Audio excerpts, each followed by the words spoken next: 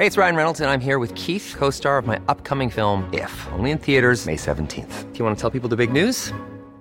All right, I'll do it. Sign up now and you'll get unlimited for $15 a month and 6 months of Paramount Plus Essential Plan on us. MintMobile.com/switch. Upfront payment of $45 equivalent to $15 per month. Unlimited over 40 gigabytes per month. Face lower speeds. Videos at 480p. Active Mint customers by 531.24 get 6 months of Paramount Plus Essential Plan. Auto renews after 6 months. Offer ends May 31st, 2024. Separate Paramount Plus registration required. Terms and conditions apply if rated PG. It's that time of the year. Your vacation is coming up. You can already hear the beach waves, feel the warm breeze, relax, and think about work. You really, really want it all to work out while you're away. Monday.com gives you and the team that peace of mind. When all work is on one platform and everyone's in sync, things just flow. Wherever you are, tap the banner to go to Monday.com. I'm Sandra, and I'm just the professional your small business was looking for. But you didn't hire me because you didn't use LinkedIn Jobs. LinkedIn has professionals you can't find anywhere else, including those who aren't actively looking for a new job, but might be open to the perfect role, like me. In a given month, over 70% of LinkedIn users don't visit other leading job sites. So if you're not looking on LinkedIn, you'll miss out on great candidates like Sandra. Start hiring professionals like a professional. Post your free job on linkedin.com/achieve today.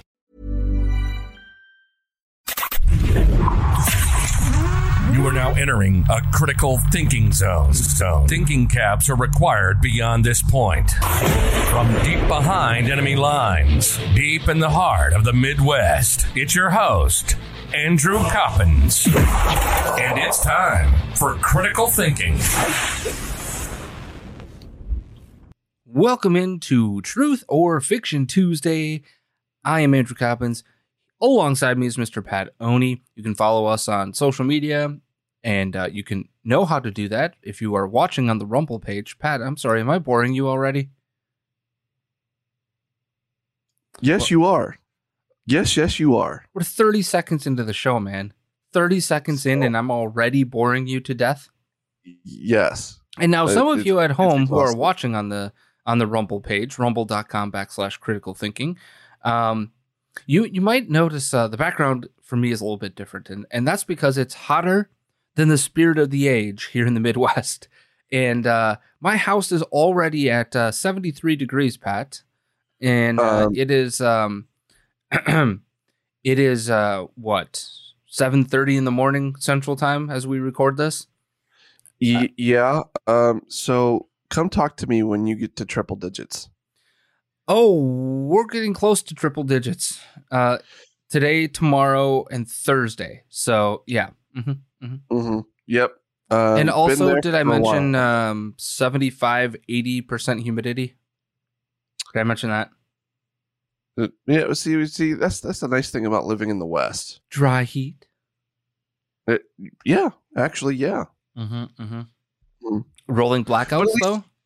At least you get a chance of thunderstorms every day. True. That is true. But yeah, it's a brutally hot one, and my normal background doesn't bode well when I have to crank the AC up. So yeah, new background for today. Let me know if you like it or not. I could potentially use this one long term. But anyway, it is a Truth or Fiction Tuesday, and you can follow us on social media. You know that drill by now. You can always go to criticalthinking.locals.com as well.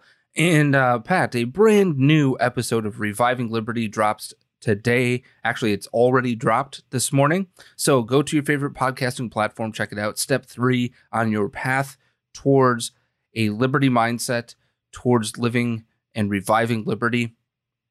And it's Shine a Light. That is today's episode. We're going to talk about shining a light and what does that actually mean versus what a lot of people will think it means. So excited for that. Hope everybody enjoys Reviving Liberty. So please subscribe to that. You can go to revivingliberty.com, get all the information you need there. All of that wonderful goodness out of the way. Pat, do you want to go first on Truth or Fiction Tuesday this week? If you would like me to, I can. Sure. Okay. Alrighty then. I think I'm going to start with this one. Truth or fiction?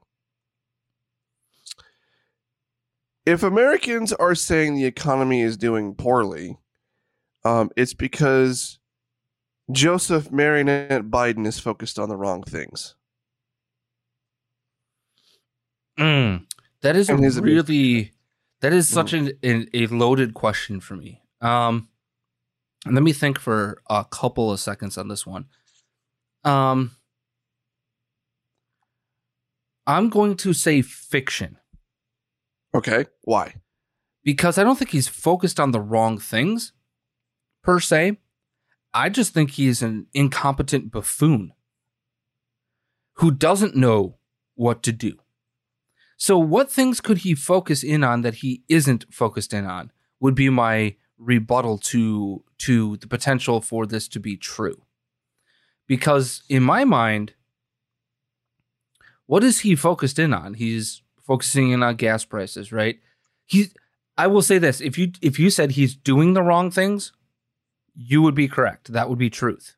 But this is fiction because he's not he's not doing the wrong things or focused on the wrong things, I should say. He just doesn't know what to focus on. He doesn't know what he's doing. The old British soccer chant, you don't know what you're doing. You don't know what you're doing. And it's because we see monetary policy that is absolutely and utterly incompetent. I mean, let's put it this way. If we had competent leadership at any level, Janet Yellen would not be our Secretary of the Treasury, right? Janet Yellen, who literally stuck her head into the sand for a year and a half, and then oopsies came out of the sand as of what? May? Oh, what do you know? We have a different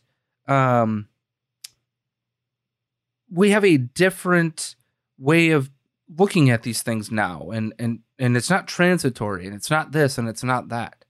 It is utter incompetence. It's not focusing in on the wrong things. Like I guess what should the president be focused in on that he isn't? Because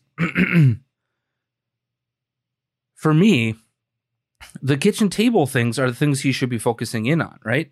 The price of gas, the price of food, the price of this, the price of that. But the reality of the situation is that the president has little to no control over those things.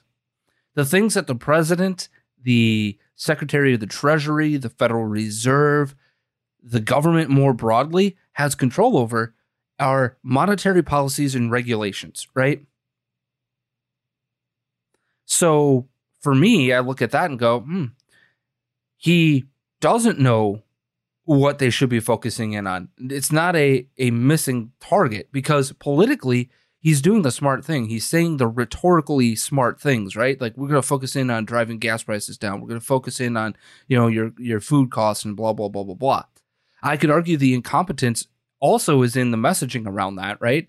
He's acting as if a 25% or 25 cent decrease in gas, right? He's acting as if that is, that's a win for the American people, except for we're still $2 above where we were when he was elected and inaugurated into the presidency of the United States of America. He is incompetent in messaging, even in the areas that he actually has nothing that he can affect. He has no control over the price of gas, none. Let's be real. Donald Trump has no control or had no control over the price of gas. This is the laws of supply, demand, and regulation. And the good things that Donald Trump did when it came to regulation were what? Allowing for more exploration of oil. We became a net exporter of oil. We stockpiled our reserves, which have been what? Depleted to about half of that level now under the Biden administration. He's doing all the wrong things. He's messaging all the wrong things. But it's not that he's focusing in on the wrong things. Because as a president, whether you like it or not, you're going to get the blame for these kitchen table things, right? Even if you have no real control. Like, what is he supposed to do? Put his thumb on the scale? Like, that's the thing I don't understand about how the American public views these things, right? What is he supposed to do? We made fun of him for trying to put his thumb on the scale, right? Trying to imply that you dastardly corner, Mobil station or Exxon station or Shell station or BP or Quick Trip or whatever, right? You dastardly corner store gas station owner, you're the one that's killing the American people. You know what I mean? Like, he doesn't get it. It's incompetence. It's not for a lack of focusing on the wrong things, in my mind. What say you? I would also say fiction for a lot of the same reasons. The president is not. You're right. The president is not in direct control over a lot of these things. But where this is coming from, and I just kind of want to go with this in detail a little bit and see if either of us change our answer. Okay. So the CNN SSRS poll polled more than 1,400 adults between June 13th and July 13th. Okay. And just over 2 in 10 Americans, so 21%, think things in this country are going well. Okay. However, 21% of the respondents said that things are going well compared to 79% who said things are going very badly. Just 1% of Americans said things were going very well. 20% said things are going fairly well. On the opposite end of the spectrum, 34%. Hang on a second. So that what, 22%? 22% believe things are going very well or fairly well? Well, yeah. Can I meet that 21%? Yeah, I would. That's the thing is, I would like to as well. Because I don't even think it's like, even if you were a leftist, right? Mm-hmm. And you wanted to support Biden ardently through and through. You still have the, kitchen table issues of abortion, gun control, all those things that you think isn't going very well. Am I missing something here? Well, and I'm just sitting here wondering, like, okay, of that 22%, I mean, first of all, what are your political leanings? Secondly, how is inflation and the economy and all the issues therein right now affecting you around your kitchen table versus the other 79%? Okay.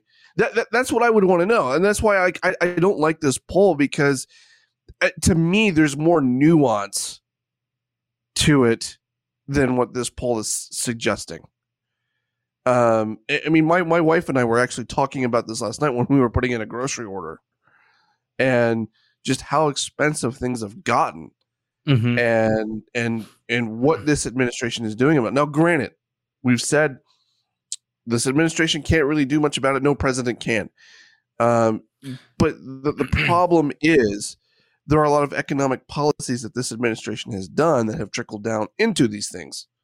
Yeah, I mean, the greatest example of that is the deceleration of leases, right? The day one policies of stopping the Keystone XL pipeline. And yes, I get it. That does not affect your gasoline that goes into your car or your truck or your SUV or whatever, right? I understand that the Keystone XL pipeline is not about that type of oil, but it's not just that. It is the loss and lock of land leases. It's it's all the things that they did 2 years ago that have exacerbated the problem.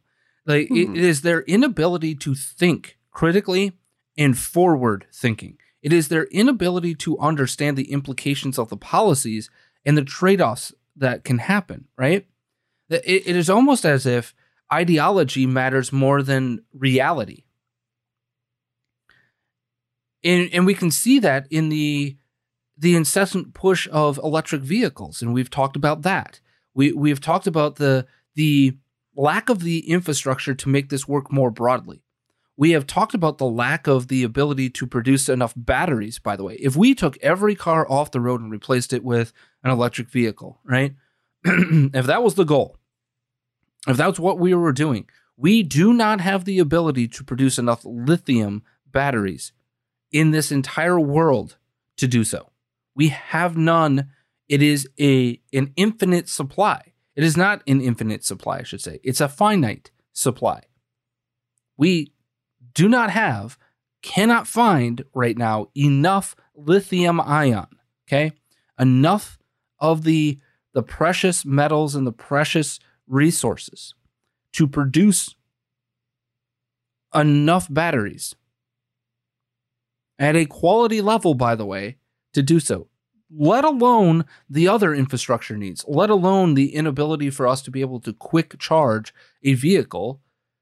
You know, we've had reporters, right, who have done trips from, I think, Chicago to New Orleans and back, right? We've had people try to do a cross-country trip from, I think, Washington, D.C. to California. And they'll never do it in an EV again. Why? Because the infrastructure is not there to allow them to easily do it the way that we're used to doing it. In order for the American people to do these things, we have to realize that we have to change the infrastructure. We can't even have a conversation, Pat, around changing the infrastructure and enhancing our infrastructure around our electric grid in this country. We haven't done a thing in 20 years, despite the fact that we know that we're very vulnerable in our electric grid. We've war gamed this out.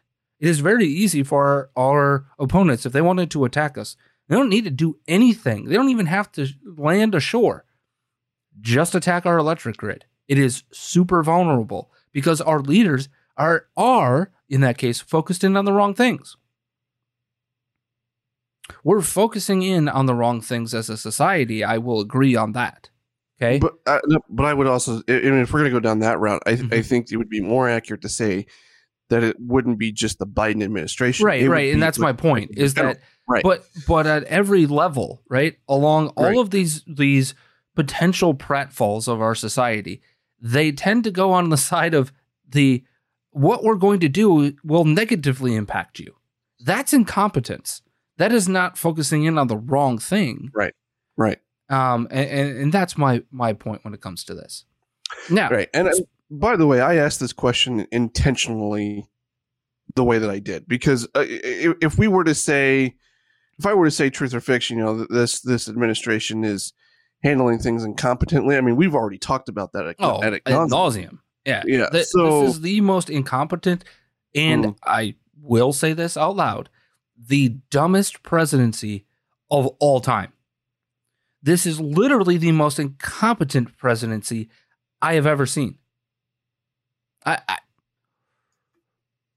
What you doing? Around every corner and around every issue, they managed to screw it up.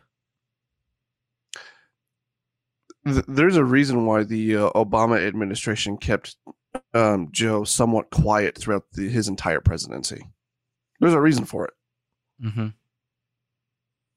Yeah, I just fail to understand how anybody sees us on the right track or going fairly well or whatever. I mean, even in the housing industry, right? Even in my industry, while things are still going pretty robust, things are changing, and it'll be interesting. Like I'm having the best year I've ever had so far, monetarily, but that doesn't mean anything. You know what I mean? Like, it doesn't mean much if the cost of everything has gone up 15-20%.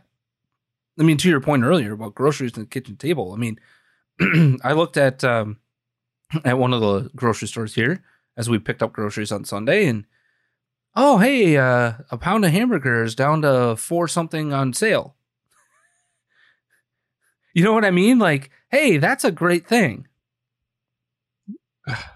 I mean, just I mean, where we notice it the most is in eggs and the price of milk. Mm-hmm, mm-hmm. But it's absolutely insane. Now, I think we've beaten that horse to death by now. The incompetence, not the focus in on the wrong things. Because we can walk and chew gum at the same time. But I have a truth or fiction for you, Pat. truth or fiction, we are headed to a real national divorce in America. You know, we've talked about this a little bit before. We've hypothesized what would happen, what could happen before. And I think I've even said that this would be more of a truth thing before as well. It's always kind of a hard one to say whether or not this is actually going to be truth or fiction in the long run. But if I had to guess right now, I'm going to say truth, but part of me wants to say fiction, and I'll tell you why in a minute. Okay. I'm going to say truth. I'm going to say truth because of the spirit of the age, because of the cultural war that we're in. Because I really feel like we have come to a point in this country where the values and even the principles of whatever ideology you lean towards are so different from the opposite that you can't share a society with the other. It doesn't work. It's almost like you cannot coexist with that other side anymore because we don't have a basic framework, value system, or a set of principles that we can all at least center around. Not saying that we don't disagree on certain issues or how things are handled in certain ways. I'm not suggesting that at all. But there has to be like this like general framework that we all are centered around, and we aren't anymore. We just aren't. Now, the part of me that wants to say that this is fiction is we look at what our government is doing right now, what this administration is doing right now, and some of the divisiveness that has come out of this administration. And, you know, you've got inflation and the economy hitting everybody. It doesn't matter what your affiliations are, what your ideology is. This is negatively impacting everyone, period. Mm-hmm. Okay. If there was ever going to be something that could unite the country right now, it's that. And that would be the reason why we wouldn't have a national divorce. But I don't know. I don't know that the spirit of the age and the cultural war that we're in gives a flying flip about that at the end of the day. And that's why I would ultimately say truth. Interesting. I ultimately say truth as well, and I bring this up because the state of New Hampshire, looks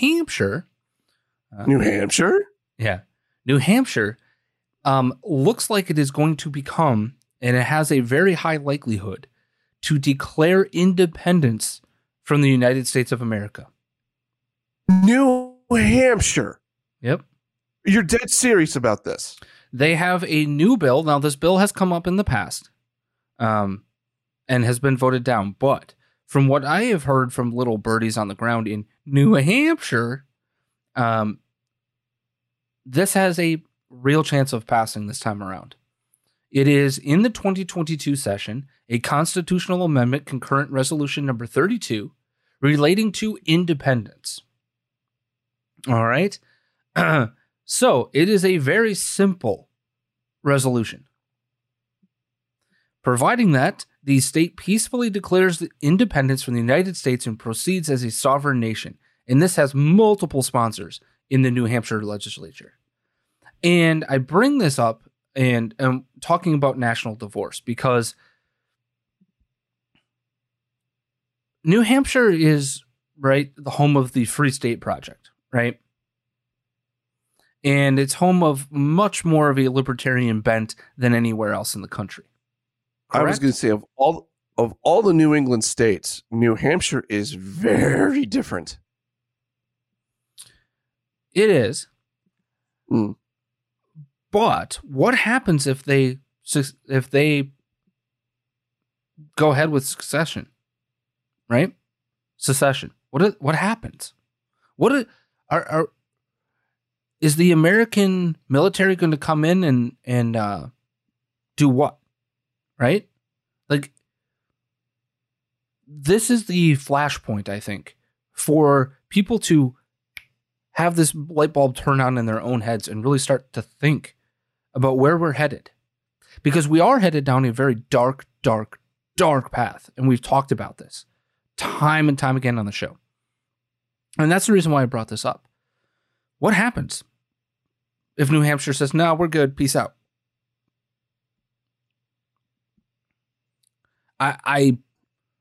We live in a country called the United States of America, correct? Correct. Meaning, I would guess that a state has the ability to say yes or no. In fact, Texas literally has that written into their constitution, their state constitution. They hold the right to say yes or no to being a member of the United States of America. Which is what is so interesting about this, because I would have thought Texas would have been one of the first states to do this, not New Hampshire. Yeah, but New Hampshire has a much more liberty-minded individuals. Like, Texas is different in they just voted Greg Abbott back into the Republican.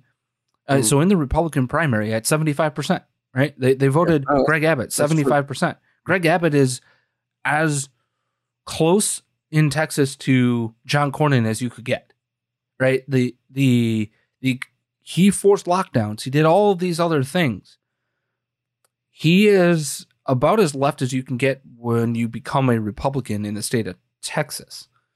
And yet 75% of the people in the GOP said, yes, more Greg Abbott, please. Yep. Mm-hmm. Yeah, you're right. They're not liberty-minded in Texas. They really aren't. There are pockets of that, but by and large, it is get along to get along in the state of Texas. And so I asked this question because what happens if New Hampshire does pass this resolution?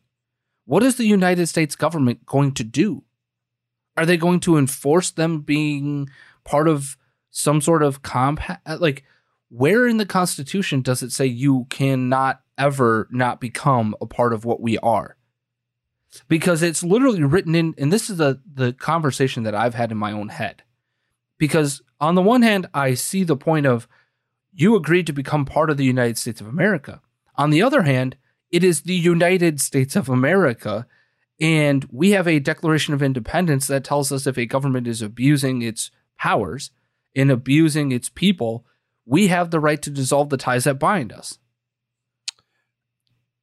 And put new guards into place. Exactly, and put new guards into place. So what do? What do we do as a society when these things are happening? Well, furthermore, my question would be, if this succeeds in New Hampshire, how long before other states follow suit?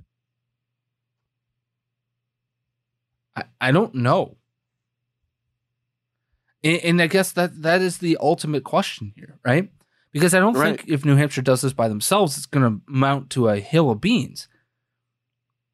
But I do know that if they do this and it is the impetus for other places to do it, I could see Arizona going down this route. I could see potentially a Florida. Utah could be in that conversation as well, though I don't know that we would at the end of the day. Yeah, because Utah has a very different history when it comes to the federal government, right? I could see a North Dakota. I could see a Minnesota. From a different perspective, they could do this from, because Minnesota has always had this very weird independent streak, and its state politics are really weird. Like, did you know that the Democratic Party actually doesn't exist in the state of Minnesota? I actually did know that, but I did know that their politics and the way that they do things there are actually quite weird. Yeah, it's called the Minnesota Democratic Farmers Party or something like that. The way that these things have to be registered is really weird. Minnesota's weird, period. But I could see a state like Iowa potentially looking at independence. I could see a North or South Dakota looking that direction.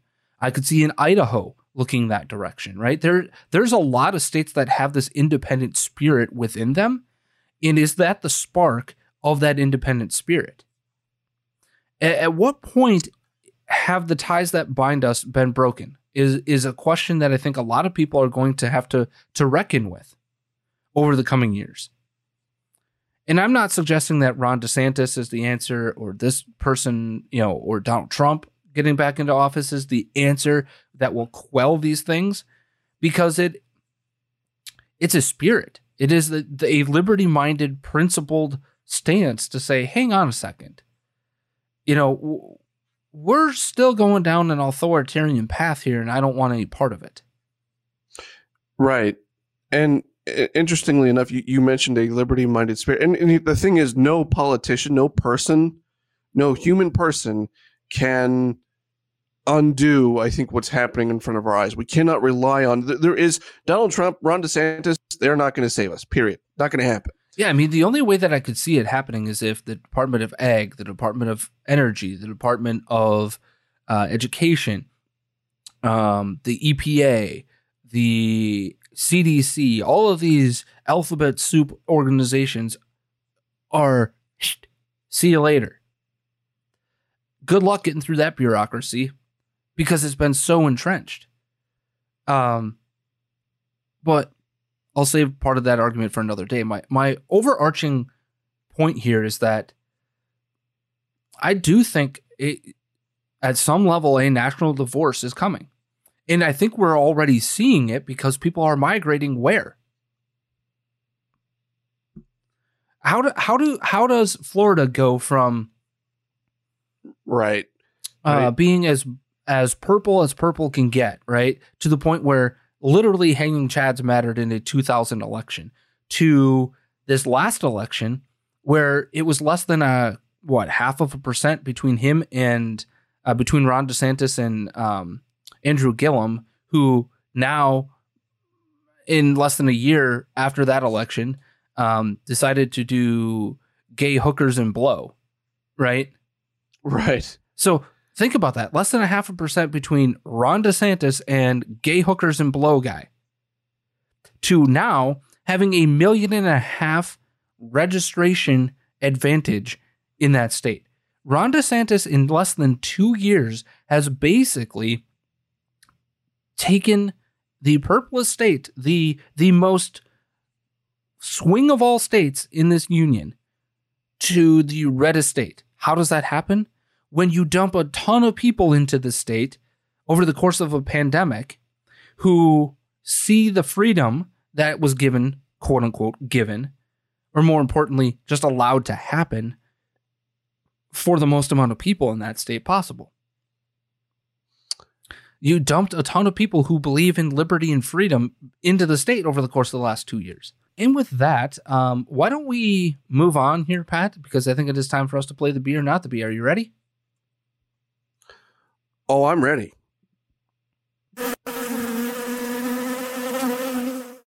All right. So today's headline.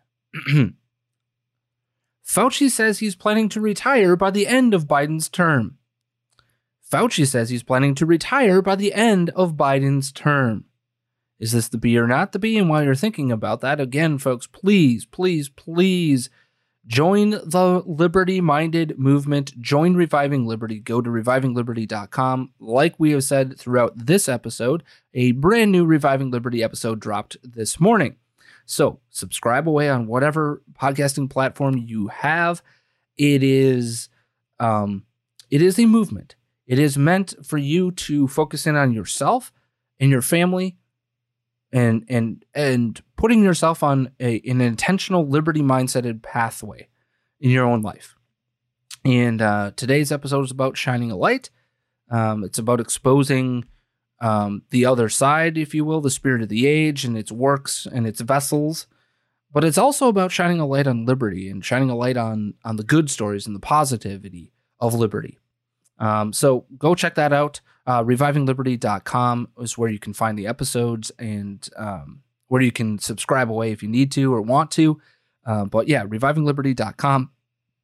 And of course, thank you to our great sponsors at American Pride Roasters as well. American Pride Roasters in my cup this morning. A little at the mic, by the way, the Keith Malinak variety, the macadamia nut variety, in my cup this morning. With that having been said, Pat, do you need the headline one more time? I don't think so, unless you've changed the headline somehow. This is likely going to be not the B. You are correct. That's right. Fauci says he's planning to retire by the end of Biden's term. Lord, Savior, President, Dr. Anthony Fauci has just said in an interview that he plans to retire by the end of the Biden administration. Quote, Dr. Anthony Fauci, the chief medical, Lord, Savior, President, Dr. Anthony Fauci, the chief medical advisor to the White House, confirmed he will retire by the end of President Joe Biden's first term, but it could come much earlier than that, the infectious disease expert told Reuters in an interview on Monday. Quote, I haven't made an announcement of my retirement, but it could be anywhere from now until then, Fauci said in the telephone interview. I don't know yet. Along the lines of truth or fiction here, Pat. Truth or fiction, our Lord, Savior, President, Dr. Anthony Fauci will retire as of November. I'm going with truth. And the reason why I'm going with truth is because he sees the writing on the wall. And I think he, in his mind, he's thinking Republicans are going to come after me. Which, I mean, in some semblance, they already have. Now, say what you will on that, because we've seen Republicans go after people before and nothing happens.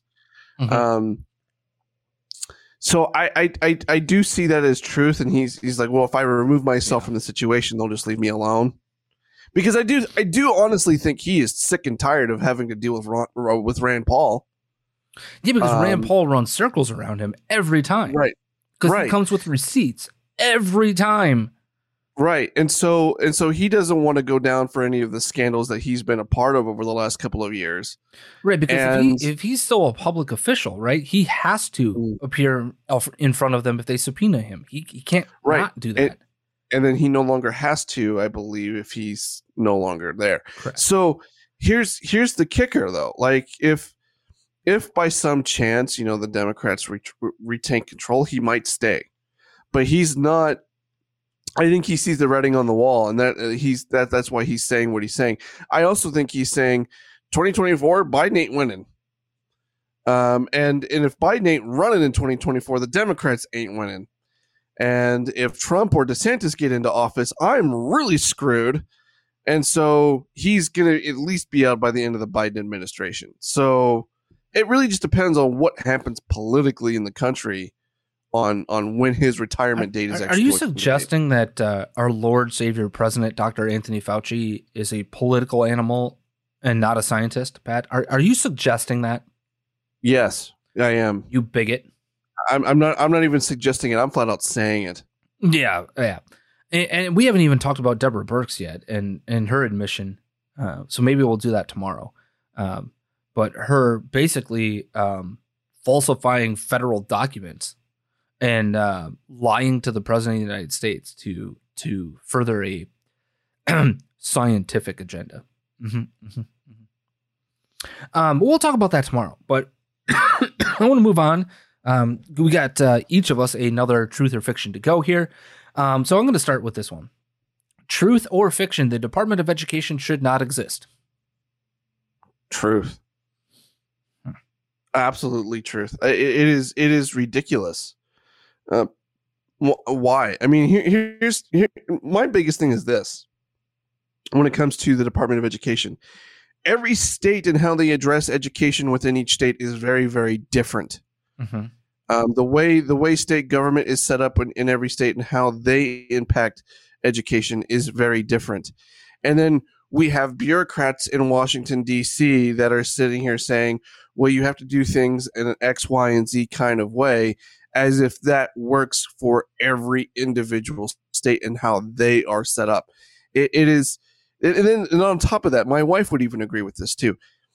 She is sick and tired of bureaucrats that have never set foot in a classroom making decisions about her job and about what her kids are learning and not learning in school. So yeah, I absolutely agree that the Department of Education at least on the federal level is absolutely ridiculous and unnecessary and a waste of tax dollars. And more importantly, where in the Constitution does it say that this can exist? And this is the moment in which, the Steve Deace argument of we're a nation of political will, not laws, right? This is where this argument exists, because there's nowhere in the Constitution of the United States that says the federal government can control this. There's nowhere, no way, no how. It is only because we, the people, have allowed this to happen that it happens. Now, former Department of Education Secretary, right, the DOE Secretary, Betsy DeVos, has literally come out and said exactly your point. The Department of Education should not exist. She would know better than almost anybody whether or not this should exist, right? Considering she was the secretary of the Department of Yep. Quote, I personally think the Department of Education should not exist. Period. That's as blunt of a statement as you can get. Now, in an exclusive interview with the Daily Caller News Foundation, DeVos said that Republicans have talked about shrinking or eliminating the department for many, many years.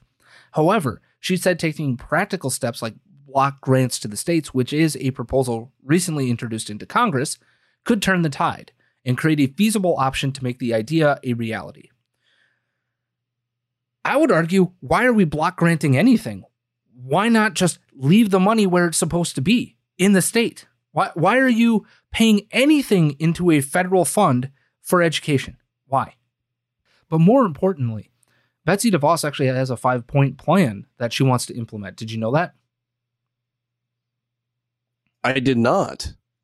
So, and she points out, though, also before we get into that, though, that the last 2 years of lockdowns and holding children hostage to political ideology and the idol of our Lord Savior President Dr. Anthony Fauci, Deborah I'm a Criminal Birx, and all those other individuals, holding them hostage to that shows that the system doesn't work. It doesn't work for the people it's supposed to work for.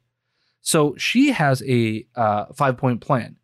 Now, including one point is eliminating the Department of Education on a federal level. She also supports multiple pathways to a post-K through 12 education. I think that's good. This one-size-fits-all scenario of you have to go to college or you're a failure is ridiculous.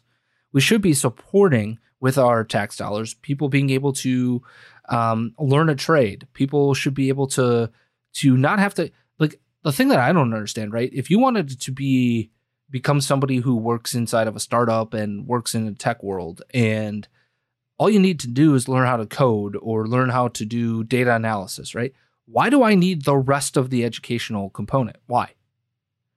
I should be able to go to school for a year or two, be able to prove myself professionally and move on. Shouldn't matter. But multiple pathways to a post-K through 12 education. She also believes that federal student aid should be reformed, which I agree with wholeheartedly. Because, and this is something I've talked to my wife about, when you take a look at the ultra rich, when you take a look at the richest of the rich, right? How do they stay rich? It's because they understand how to use debt. They understand how to use it. Not abuse it, but use it. And a great example of this is the federal student aid. They borrow as much as they possibly can in federal student aid, right, for their son or daughter's education. Correct, Pat? Correct. Because what do we know, and we've had this discussion on the show before, they're the largest component. That group of people makes up the largest component of the like $1 trillion+ of federal student loans that still need to be paid back. And why do they do it?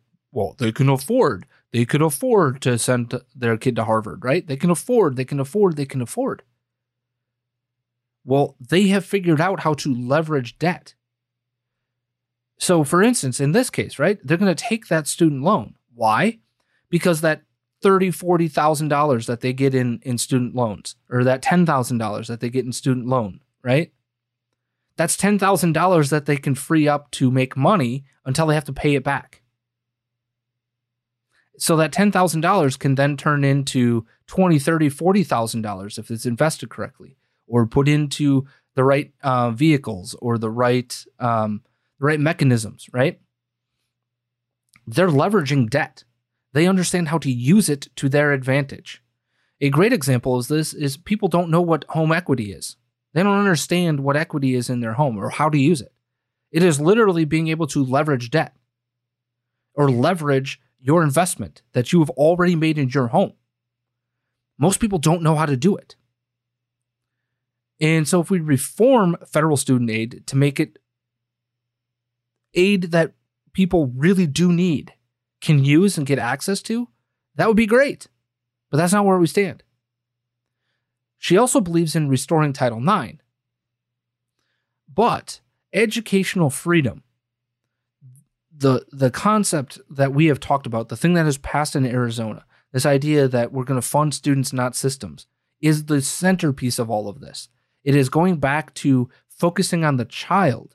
Because what we have done as we have grown all the dollars, right? The state of Illinois spends $15,000 per student as of 2020. $15,000. We spend more money per pupil in the United States of America than anywhere else in the world, and we get shit results for it.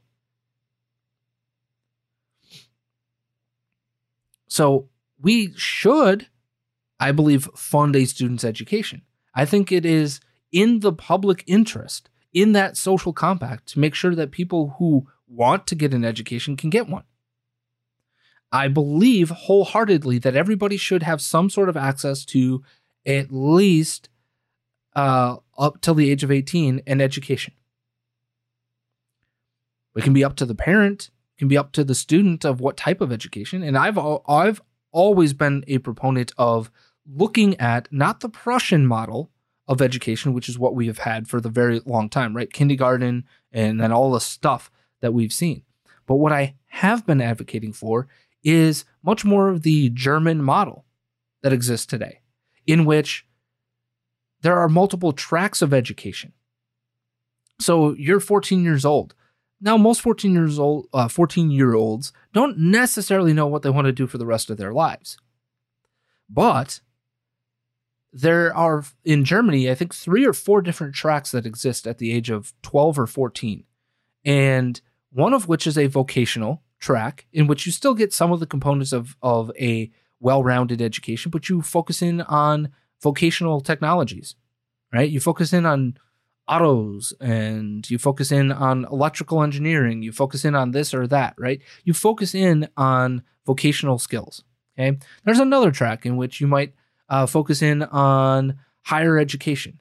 There's another track in which you might focus in on service industries, or another track in which you might focus in on other components of education.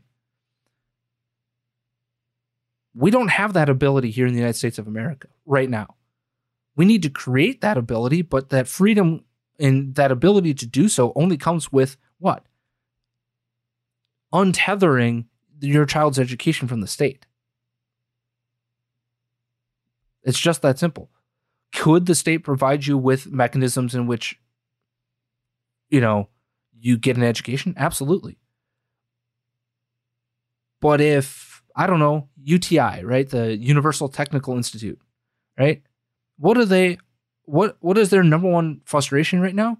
Their inability to get people in the door. Well, what if they went into a high school program or offered people at the age of 14 the ability to, one, educate themselves still in history and math and science, right? And they only spend 3 hours a day on that, and the rest of it is spent learning how to fix a motorcycle or how to fix a car or whatever have you, right? We have lost that. The inability for the arts and the sciences, especially the to the point of your wife, right? Her departments have been absolutely just gutted across this country, and I'm sure she speaks to that.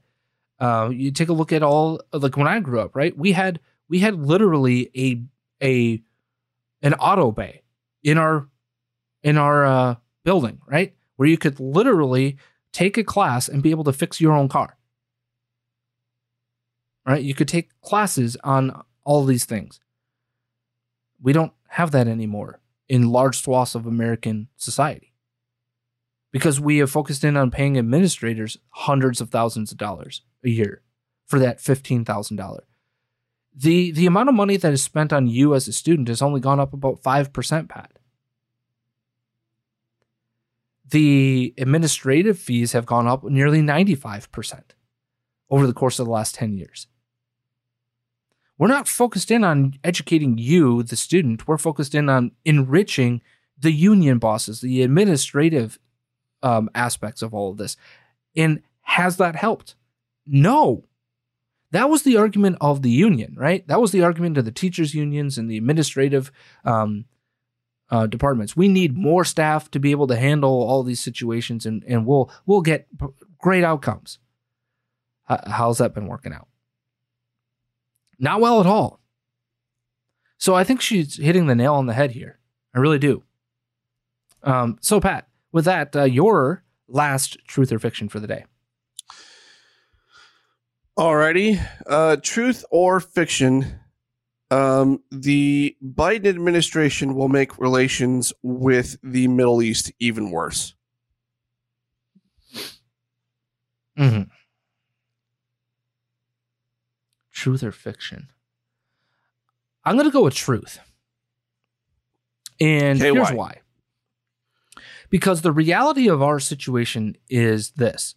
The President of the United States of America, okay, and I have long held this, Pat, is not just the dumbest president we have ever had, but also the most incompetent and the least understanding of foreign relations I have ever seen. At least in terms of doing right by American policy, not his own pocketbook. And on one hand, he speaks ill of Saudi Arabia, right? On the other hand, he then buddies with them and tries to browbeat them at the same time. You really think that's going to work? He doesn't know what he's doing in foreign policy. He never has. My argument with Biden is this. Whatever he is advocating for on foreign policy, we should be doing the exact opposite. Because it's always true that the exact opposite is where we should have been or what we should be doing. He has been wrong on every foreign policy issue his entire, 40, 50 years in and around Washington, D.C. Every single time we have had a pivot point, a important point in foreign relations, he's been wrong. Let's look at this, what's going on in the Middle East right now. We have, under President Trump, one of the most historic moments in our foreign policy history. The moment in which Israel, Saudi Arabia, UAE, and some other countries normalized their relations for the first time ever. There's this summit that happened, right? He was over in Israel. Have we strengthened that bond or hurt it? I would argue, based on the information available to us out of those summits, that he has hurt these relations, not helped them. That's all you need to know, from my perspective. I would tend to agree. This is truth. He as you mentioned, he spoke at the Gulf Cooperation Council, a union among Bahrain, Kuwait, Oman, Qatar, Saudi Arabia, and the UAE. Biden told the Middle Eastern leaders that despite the absence of American soldiers participating in warfare, the United States will remain involved in the region's affairs. Let me state clearly that the United States is going to remain an active, engaged partner in the Middle East. As the world grows more competitive and the challenges we face are more complex, it is only becoming clear to me how closely interwoven America's interests are with the successes of the Middle East. We will not walk away and leave a vacuum to be filled by China or Russia or Iran. Except what happened in Afghanistan again? Yeah, no kidding, right? So I can't even take him at his word. I mean, the U.S. So according to this, the U.S. spent $800 billion fighting a war between Iraq and between 2003 and 2011, and ended the dictatorship of Saddam Hussein. According to the Council of Foreign Relations, over 4,500 Americans and 100,000 Iraqis losing their lives last year, and ended its invasion of Afghanistan that lasted from 2001 to 2021 at a cost of $2.3 trillion. Not to mention all the stuff that was lost. So I guess my question is, how much more money are we going to spend in the Middle East? And what is it that we're going to do, and how is it going to impact relations? Because if we've learned anything over the last 20 years, they don't really want us there. No, that's not necessarily true. Not in the way that we've been doing it. Yeah, that's fair enough. That's a fair enough characterization. Yeah. I want to be clear. They want us there. They want our dollars. They want our money. Right. They want us to travel there. They want our tourism dollars. They want all of those things, but they also want to be able to live in the 300s still when it comes to their theocracies and whatever you want to call them. They really only want our money. They don't really want anything else from us. Yeah, they don't want to engage in Western values. Okay, but they want the Western dollar, because it enriches them, not just in oil anymore. You know, you look at Qatar, why they basically paid off the West, because the West is addicted to money.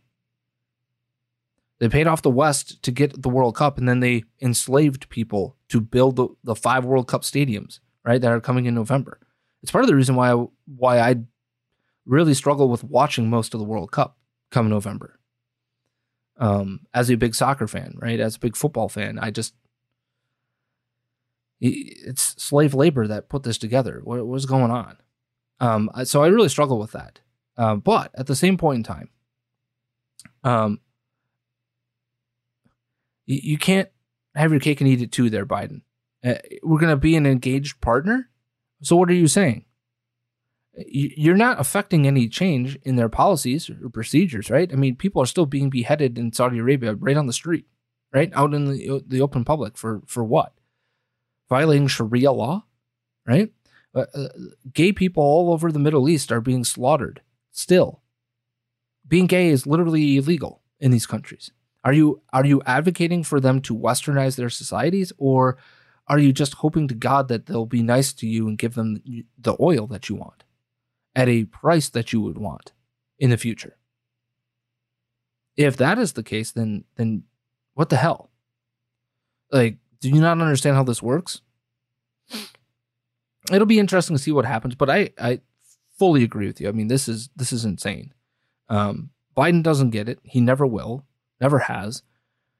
And I would also argue surrounded himself with the dumbest people on foreign policy I've ever seen. The dumbest. John Kerry is somebody who you're listening to? Are you serious, man?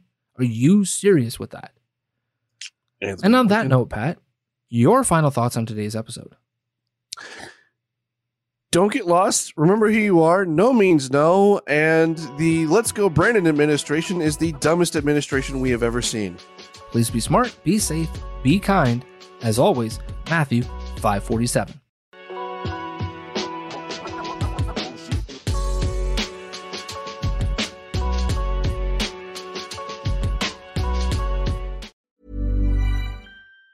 Planning for your next trip? Elevate your travel style with Quince. Quince has all the jet-setting essentials you'll want for your next getaway, like European linen, premium luggage options, buttery soft Italian leather bags, and so much more. And it's all priced at 50 to 80% less than similar brands. Plus, Quince only works with factories that use safe and ethical manufacturing practices. Pack your bags with high-quality essentials you'll be wearing for vacations to come with Quince. Go to quince.com/trip for free shipping and 365-day returns. Hi, I'm Daniel, founder of Pretty Litter. Did you know cats tend to hide symptoms of sickness and pain? I learned this the hard way after losing my cat, Gingy. So I created Pretty Litter, a health monitoring litter that helps detect early signs of illness by changing colors, saving you money and potentially your cat's life. Pretty Litter is veterinarian developed, and it's the easiest way to keep tabs on your fur baby's health right at home. Go to prettylitter.com and use code ACAST for 20% off your first order and a free cat toy. Terms and conditions apply. See site for details.